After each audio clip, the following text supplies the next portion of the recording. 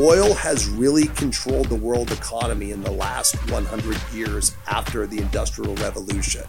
I'm convinced the next 100 years, the world economy will be controlled by renewable energy. This is the Solar Disruption Theory. Welcome to Season 4 of the Solar Disruption Theory podcast. It's an honor to be here. My name is Chad Towner, and this season we're going to mix things up a little bit. I'm going to be hosting several episodes, and normally on the other side of the wall would be typical thought leaders and guests from other companies, but to start this season off, we have brought in one of our very own CEO, Brett Bushy from Freedom Forever. So, Brett, I know you're normally the ones doing the interviews, but after several years of doing this and being in the industry and working with you, we felt that it was important and appropriate to bring you in and tell your story. So thank you, Brett, for joining. And how you doing? You look more tan than I remember seeing you recently. What's going on? Well, C-Town, it's good to see you. So I wanted to start off by that. But yeah, I've been out in the sun playing a little pickleball in the morning, and it's been a lot of fun. Pickleball. So, well, does that mean I get to call you B. Bush then? You can call me whatever you'd like. So pickleball, it's this phenomenon that you've gotten way into. Sounds like you had a successful morning. You're already feeling good. What's your record today? Something like 12-0, but who's counting? 12-0.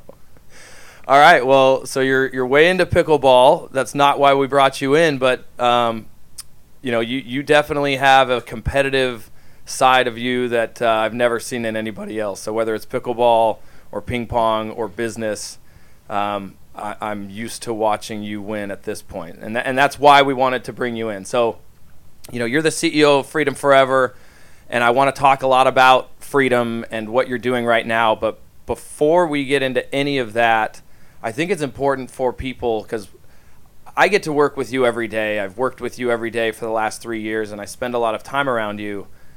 But there are a lot of people in the solar industry that I think have noticed freedom, and they're looking at what we're doing. And I bring a lot of people into the office. They meet you. You tell them your story, and it's always very impactful. But that's limited to the amount of people that we can actually bring in the office and get in front of you.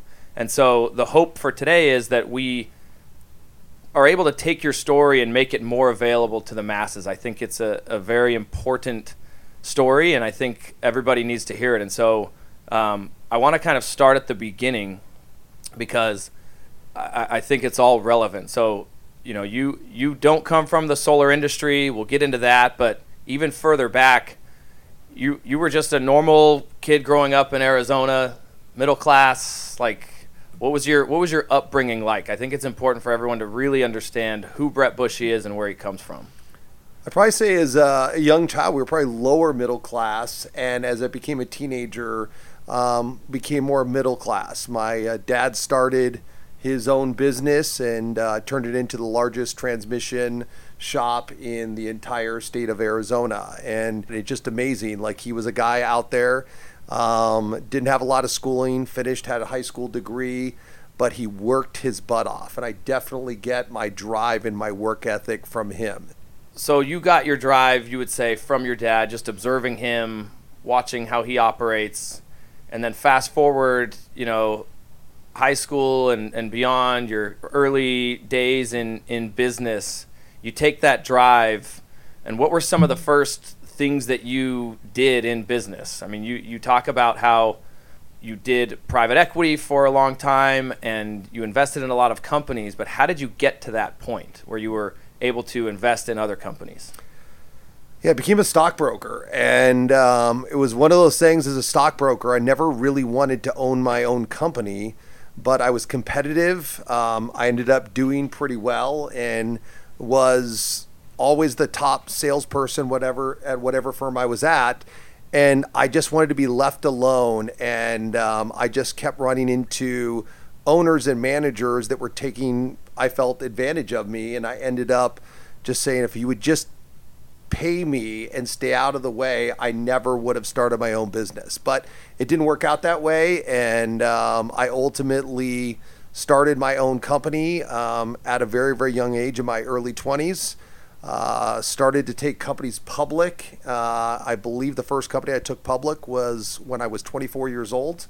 It was a company called Wholesome and Hearty Foods. They made a product called the Garden Burger, and we did the initial public offering. And for 1993, it was the number one percentage gainer on the entire NASDAQ over-the-counter market. And it just kind of took off from there, and then took several other companies public. And then there's something when you take a company public, you make money one of two ways. You make the fees and the commissions on the transaction, on the capital you raise, but you also get something called underwriter warrants. And the warrants were equity in the company at 120% of the IPO price. And I started realizing on my first company, I made about 10x the amount of money that I made on the warrants and the equity than I did on the commissions. So ultimately, that kind of led me down a path of like, I should be investing my own capital into these companies.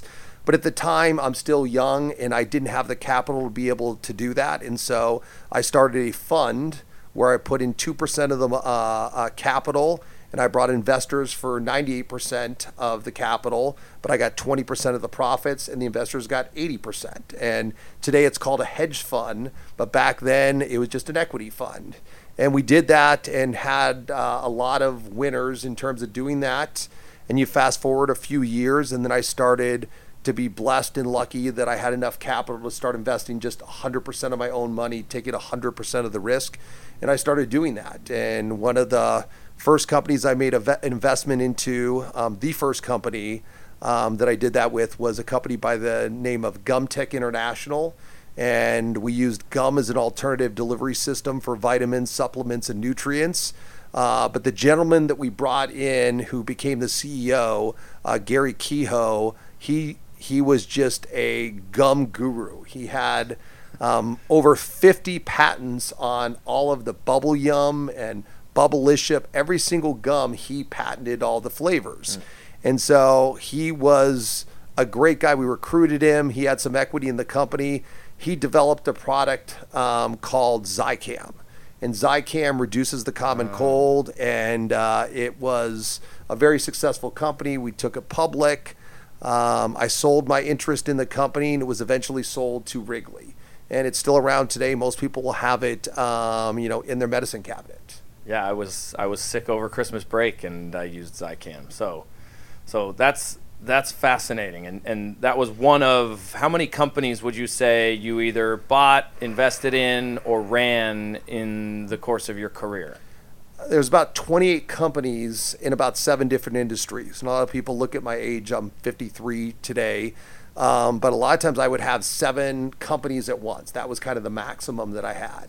And, I just realized when you have investments into 7 companies, I really didn't operate them day to day, but there was always a crisis. None of them were in the same city. One was in Sao Paulo, Brazil. And so I was just on the road all the time, and I had a really terrible work-life balance. And that kind of led me, into a chain of events where, in my late 20s, I became a Christian, and it really changed how I looked at it, and really changed how I looked at life. I started having a better work-life balance.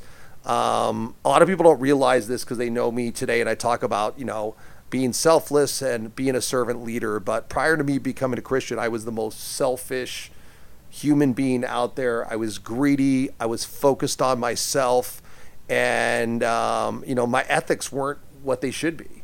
And I was just always told, as a kid, and I was kind of looked at the world as what was the definition of success. And it was a house, a car, how much money you had, all those types of things. And it's a pretty sobering reality when you become 25, you have all those things, you're driving really nice cars, you have your own home, you paid cash for them, and you realize you're not happy. And ultimately, I was not a very good husband. I was not a very good father at the time. And ultimately I had to go in to my now ex-wife, and I had to tell her about all the transgressions that I made. And I did that. And ultimately I felt a burden lifted on me, and I felt that I was a new person, but ultimately there's still consequences of your sin. Just because you turn your life around doesn't mean you're going to not have hardships. And definitely it was very, very difficult for her to get over. And about 7 years later, we finally got divorced. So, but I did turn around. I did turn into a very good husband and a very good father. But there's still consequences for my actions, not only with my ex-wife, but also with my kids. I had 3 kids with her. And I think it was a huge struggle for them.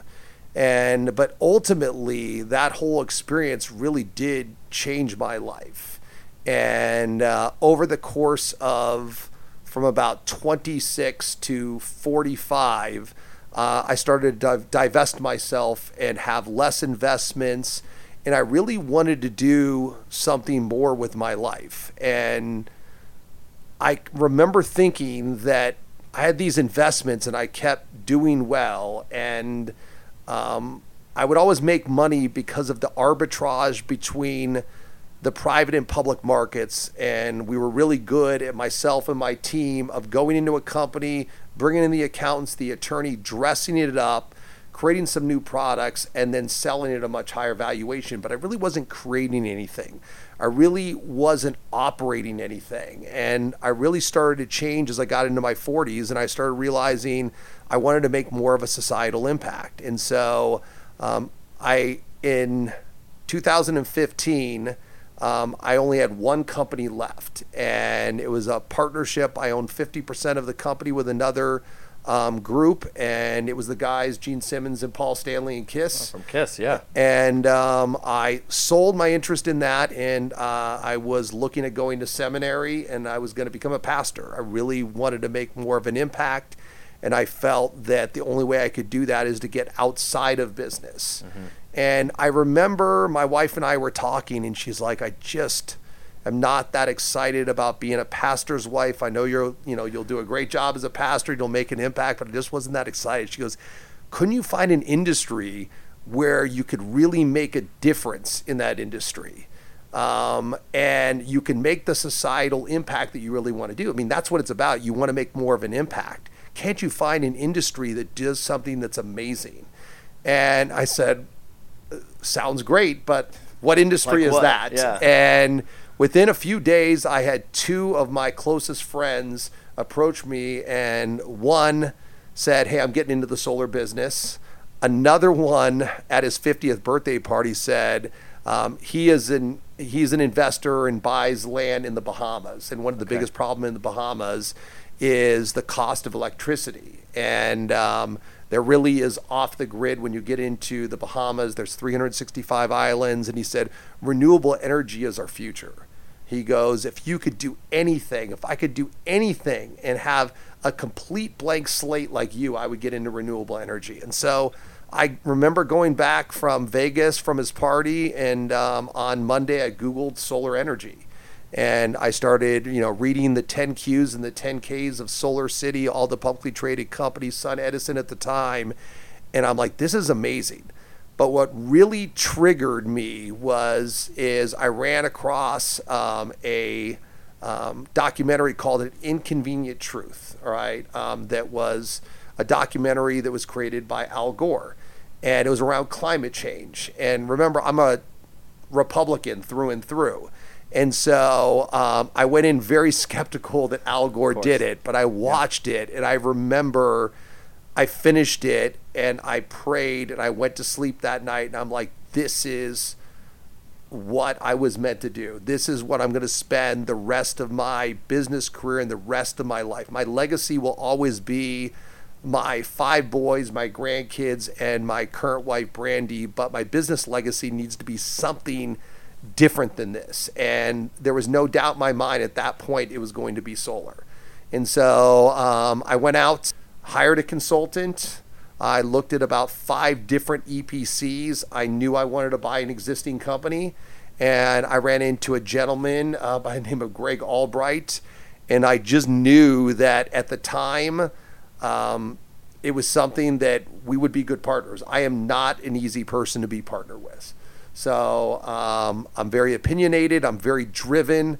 I don't want the other person to have the same expectation that I have of myself. And a lot of times I partner with people and they really struggle with that. So I knew it had to be the right person. And we just clicked from the very beginning. And, we were kind of off and running. I bought a stake in the company in 2015. Soon thereafter, I bought a majority stake in the company, and the company at the time was doing about 1.7 million in revenue, and we've just grown exponentially over the last 7.5 years. And this year, our goal is to hit 2 billion in revenue for 2022. Wow. All right. So let me try and recap that. So you, very traditional business, investing, private equity, starting to run your own companies, taking them public, went through a life-changing moment where you decided that life wasn't all just about money and what everyone else had told you, but it was actually about making an impact and helping people. Fast forward to 2015, you get a few weird things happen that show you that, hey, there's this growing renewable energy business. You decide that's what you want to get into, and you find Greg Albright, you invest in Freedom, very, very small company at the time. Today we're trying to do 2 billion in revenue. How did we get to that point? So 7 years ago, you invest in Freedom, you get involved, and there's been a lot of growth, a lot of doubling since then. And we'll talk about, where we want to go, but that is not an easy thing to do. Did you get a bunch of other private equity? Did Freedom borrow a bunch of money? Like, how does Freedom grow as fast as it has grown and see the success that it has seen in the last 7 years? Yeah, I'm very proud of the fact that we have not taken on any private equity or any debt. It's just about a methodical, growth process, and it's about building a culture of servant leadership. We have been blessed and lucky enough to have added some incredible people. You're one of them. There's too many to name, and it's just really been an incredible ride. But I would say that an important step was creating process. One of the things that I realized in this industry is there's not a lot of business professionalism and competency. And I know that sounds condescending for our industry, but I believe most of the people that have been successful have been contractors, and contractors are not your average normal businessman. And so we were able to come in, create process. We had a superstar by the name of Val Rosas who came in probably in 2016. She was really young, and she wrote our first standard operating procedure, and that was how to write a standard operating procedure. That's a true story. And Val kind of came in, and we got to the point that we had 1,300 standard operating procedures, as we call SOPs. And in doing that, it was great. But as we started to scale, and I tried to unpack a lot of the other companies that had gotten large and that have had to scale back or even failed or have unwound for a variety of different reasons, which is what happened with Solar City, I just tried to look at what happened. And one of the things that I came to the conclusion is that we needed to build an intuitive software that was built off of the post-sale operational experience. And about 3.5 years ago, we hired a gentleman by the name of Zach Bloom, and he put together an incredible team of 40 software engineers, and they have created a software that we now call Lightspeed. But a lot of times, so many people are focused on the sales aspect of solar or creating a software to make it easier to sell in the home. But the real issue is no one can get stuff installed, and no one is able to scale and be able to be efficient at installs. And so we looked at it at a completely different lens, is that we had to build the software around a project and try to build the software where every single project is a construction project that is unique, is not simple. And Right. so there was a lot of logic. Zach and his team probably spent the first year and a half just learning our business. And Right. those guys know our business. Rob Richardson, they know our business probably better than we do. Yeah. And they figured out a way to put it in a software and automate so many things, because really the issue is not about doing 2 billion in 2022, is that we need to be the company that helps accelerate the rate of residential solar adoption so we can have an impact on climate change here in the US. So, and the harsh reality, we can look back and pat ourselves on the back with the success that we've had, but it's not fast enough. We have to create a system, and we have to become 50% market share in the next 3 years. But most importantly, we have to grow the amount of homes that have solar from 4%. It's embarrassing to me that 1 out of 25 homes in the US have solar. That number should be 50%. That means as an industry, we are going to have to grow by 12.5 times. And you have to create good companies that can scale. And, there's only a couple of other companies that even have a sliver of a chance to scale outside of us. And no one, I believe, has built a software that is 100% focused on operations. And this will give us a significant advantage going forward. All right. So what you're endeavoring to do is a massive undertaking. You're trying to scale nationwide construction. Every single home is different. Every roof is different. So it's custom scaled construction. You mentioned some of the other companies that, have grown really fast, and then they either went out of business or, merged with another company or just wound down that entire division. What were some of those pitfalls or mistakes that you think other people have made that Freedom is not making? Or what's different about Freedom that is going to help us get to that 50% market share? Because that's a massive goal. No one has the software that we built, Okay. but I don't believe any other company had 1,300 standard operating procedures before that. I think that's the biggest problem. And then the company that had the most success was Solar City. And that wasn't a company that failed. That was a company that chose to scale back how they sell solar. I think looking back, it was a mistake, but ultimately, you look at what Elon and Tesla's done, and you look at the valuation of the company, maybe it was the smartest thing because it enabled them to focus on the cars. But ultimately, Solar City was a success story. And a lot of the managers on operations are here at Freedom. And so they have also, created this incredible ability for us to scale. So, and it's exciting. We have incredible partners like Sunrun and Mosaic. Several years ago, we had great partners like Sunlight and Lone Pal that definitely played a role in the Freedom story. But right now, we're all about trying to stay focused. I believe that optionality is a problem in our industry. Once upon a time, we had 10 different finance options. Now we have 2 finance options. And we've been able to be more efficient. And we are actually doing more volume with less people because of the automation through Lightspeed. And that's what truly gets exciting. When you look at some of the metrics in the last couple of quarters, I know that we can triple from where we are right now, and we will do better than we were a couple years ago when we were a fraction of the size.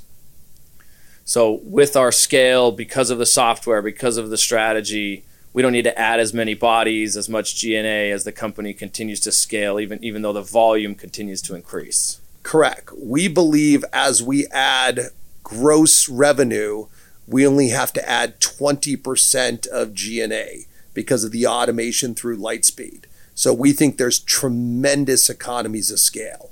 And our true goal is to drive down the cost. So everybody knows philosophically, I am against how everyone operates in this industry. A lot of people in this industry are trying to focus on how to get the customer to pay more for solar.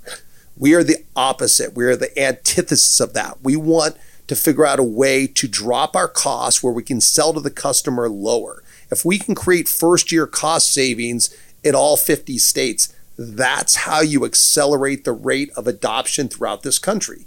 The reality is not everyone is an environmentalist. I was not an environmentalist. Most people are going to go solar because they're going to save money. Yep. The only way to save money is to scale and drive down costs.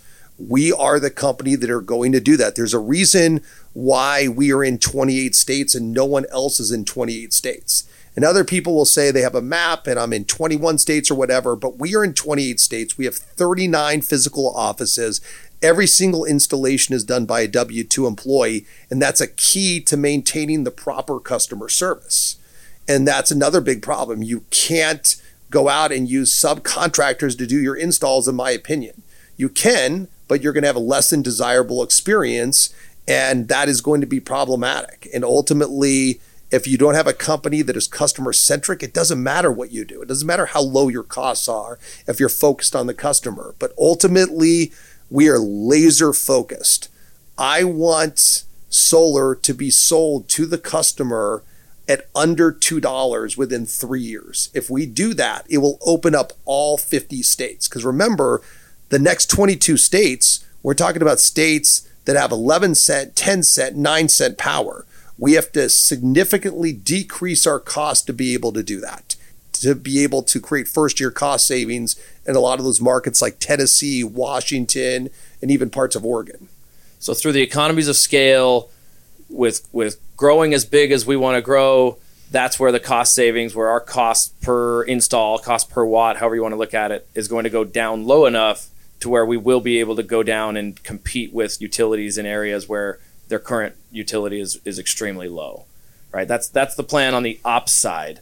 But what about on the customer acquisition side? There's no W-2 salespeople at Freedom. Everybody that works for Freedom, our goal is to get jobs installed. So how do you strategically make sure that you have enough sales coming in? Because the rest of the industry, I think, in the EPC world, they have hundreds and hundreds of dealers, small little groups or teams that, they're like, they sell customers and then they submit the contracts to the installer, and there's hundreds of them, if not thousands. So how has Freedom been different in that aspect? How does Freedom keep the funnel full of sales? Simply put, we think that model is a mistake, and we are the only company that is doing it this way, but we believe that less is more.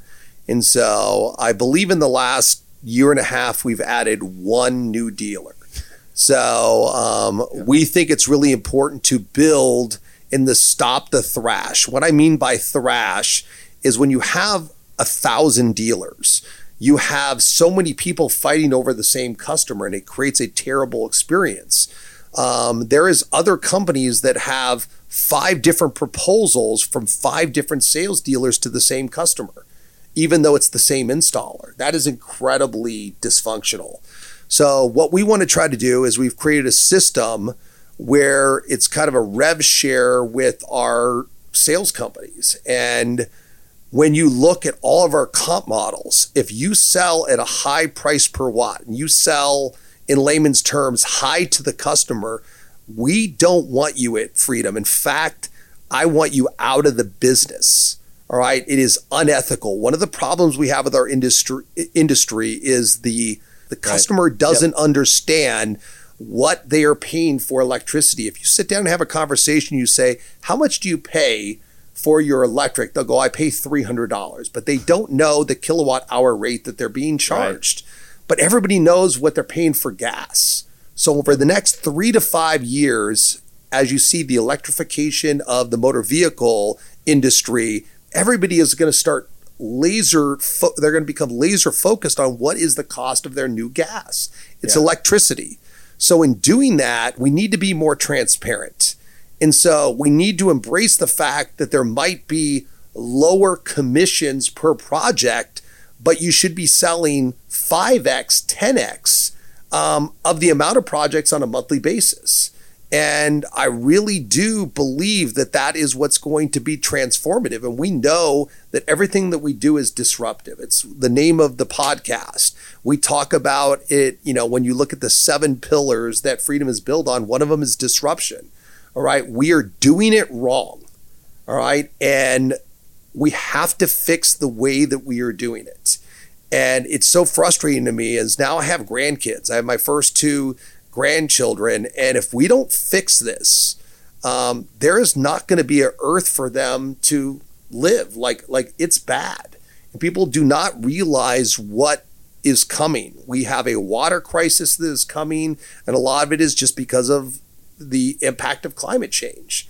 And we have the recipe to what I believe to make a massive impact here on the US. And we can't control what China is going to do. We can't control what the rest of the world is going to do, but we can control what happens here in the US. And shame on us if we don't put everything together. We have the business model to do it. A lot of people, we sit around and we go, hey, we're in the renewable energy industry and we're proud, but we need to now execute. We need to execute and solve this existential crisis that we're facing. And we have this blueprint, and we just have to go out and we have to block and tackle, and we have to execute our business plan.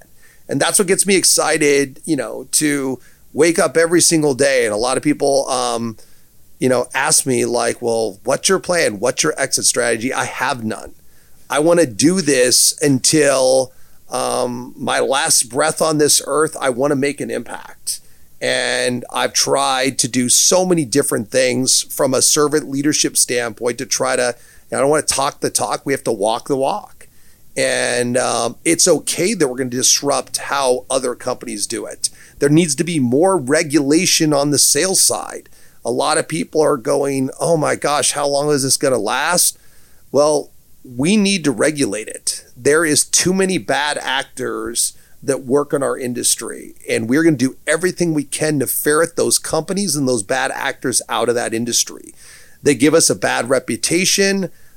Everybody that's in the solar industry that is listening to this have had an experience where you mention to somebody, whether you're at a cocktail party, a Christmas party with your family, or you're at church, and you say, hey, I'm in the solar business, and you get someone that scoffs at you. Roll their eyes. Yeah. All right. And we deserve it as an industry. That's the harsh reality of it. I understand being in it now for 7.5 years, all right, that it's warranted. But we have to be the agents of change. We have to be the people that change it. What worries you? You mentioned sales and compliance. What other pitfalls do you think there might be along the way toward between freedom getting to 50% or even just the solar industry in general? One of the things that we're facing right now is what's going on with equipment. And, we talk about generally what's going on with the supply chain, but you also have these macro issues around disputes with China. Is China using slave labor on different things? And it's just creating havoc in our supply chain. And we've seen an increase in our equipment of 50% over the last 9 months. That's crazy. I've never seen anything like that in my business career, that one of the core products you have increases by 50%. And so that has been a challenge.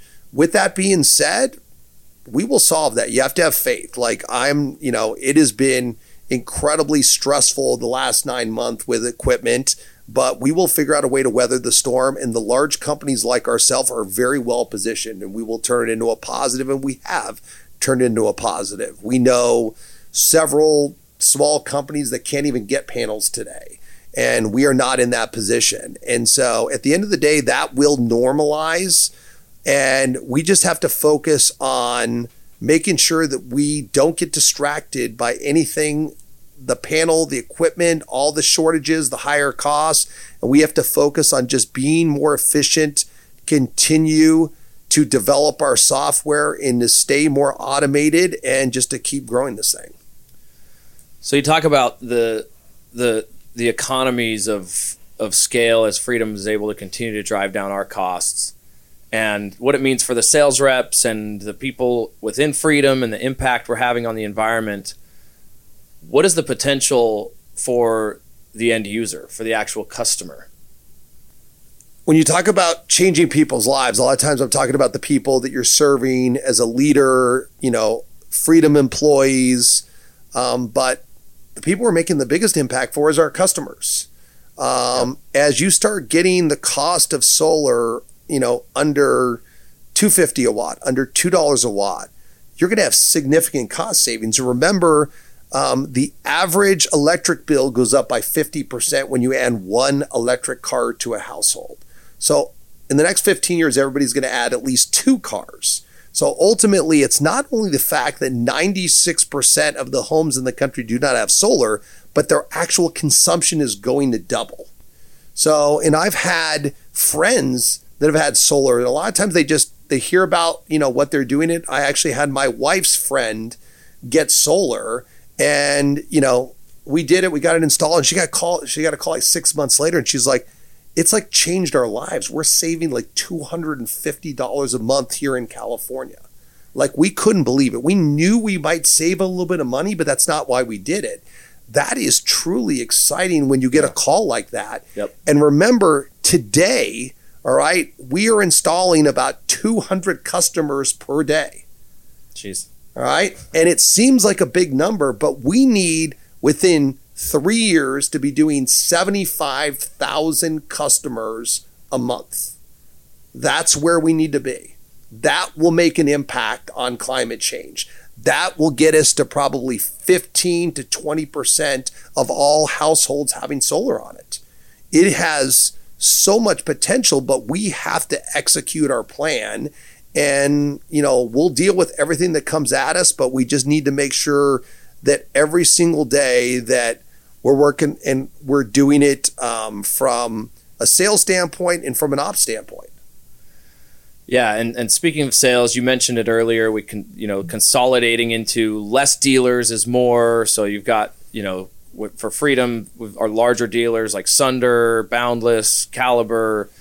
There's been a recent partnership or strategy that Freedom has struck. Tell me a little bit about the smart home partnership with Vivint.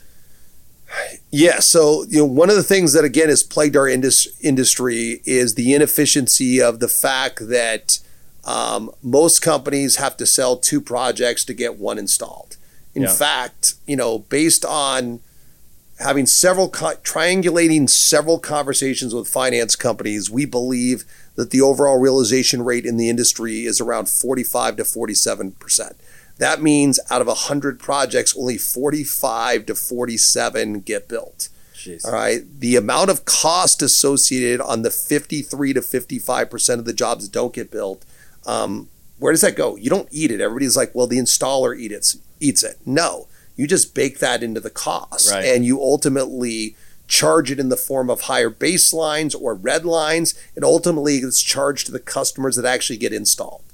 So one of the things that we've set out is how do we get to 95% realization rate? We're not there yet, but one of the things is how can we figure out a way? One of the struggles that we have with solar is because of permits and all of the red tape that's out there, that it takes 30, 45 days, sometimes 60 days in some HJs to get installed. If we could figure out a way to commence the construction in a matter of 2 or 3 days versus the normal 30 to 60 days, obviously the realization rate would skyrocket. Yep. So, we approached Vivint Smart Home over a year ago about doing something like that and including a smart home for free that would be installed about 2 to 3 days after the sale. And that has been a massive transformative change to our realization rate. We already were well above the 45 to 47% prior to Vivint Smart Home. Now the numbers are staggering. We are seeing 94% of all of our projects, all right, where the Vivint Smart Home goes in, we are seeing those projects be completed. We never dreamed it would be that high. And that has given us a significant advantage over the marketplace. And it's been a great partnership, and we're excited about the future as we continue to develop it. Yeah, and I think it's stuff like that, to just staying on the cutting edge of making sure that we offer the best product offering to the customer, to the sales field. So what would be your message, I guess, or your, as we wind this down, what would your invitation be to anybody out there that wants to get in the solar industry or is in the solar industry and wants to make sure they're in the right home? What would you say to them? I would say just be very careful who you do business with. A lot of times, you're looking at what I can make, all right? And I think you just need to look at it a little bit through a different lens. You need to look at it as, what can I do for my customers? All right. Mm-hmm. And a lot of times when people are putting together comp plans, they're always trying to figure out ways to sell high. I would love if somebody figured out a way and they compared comp plans and said, hey, if I sold 10% below market, what would my comp plan be versus other companies? But no one looks at it that way. They always say, hey, I'm a great salesman. I can sell at 10% above market. And I think it's just really a different way of looking at it. And I would make sure that it's stable. There's very few companies out there that are stable and that are good installers, that are good people. We have a lot of bad people within our industry, and our industry needs to be cleaned up. And I talk about it all the time. I'm not ashamed to say this, and it doesn't go against my Christian faith. It is righteous to put the bad actors out of business, and we are going to do that. Yeah, in the 3 years I've been here, I hear a lot of entrepreneurs and CEOs say, we want to change the world and we want to have an impact. And it's become kind of cliche, but it in the last 3 years that I've been working with you, I've fully bought into that hype, because it's not hype. It's legitimately a possibility here. And it's been very, very refreshing, because I've been in the solar industry for over a decade now. And after seeing it done wrong time and time again, and personally doing it wrong time and time again, being able to finally come across somebody who is doing it the right way, it was like something clicked. And I think that's my hope with this, is getting this out to everybody, because I think everyone needs to hear that there is a right way to do this business. This business is not going away. I think a lot of times people think that it's a gold rush. Or what would your response to those people be? Yes. I mean, gold rush, when you use the term gold rush, everybody thinks it's like a short term, like you have to make the money very quickly. And that's just not the case. This is the greatest wealth creation opportunity of my lifetime. So there's no doubt about it. So when you look at what made America a great country, it was the Industrial Revolution in the late 1800s and the early 1900s. Yeah. Right now, a lot of that manufacturing has went over to Southeast Asia. We have a chance to kind of remake the United States of America, and we need to do that. Oil has really controlled the world economy in the last 100 years after the Industrial Revolution. I'm convinced the next 100 years, the world economy will be controlled by renewable energy. And what is so amazing is the stuff that is in a module, the raw material is silica. All right. That is in the Earth's crust. That is 13% of the Earth's crust. It's everywhere. It's here in the US. It's here in China. We have to figure out a way to mine it, do everything here physically in the US. And it's a tremendous, it's like a second chance for the Industrial Revolution. And we can take back everything that we've sent over to Southeast Asia. But most importantly, like, we are in this incredible space and so many people still don't realize it.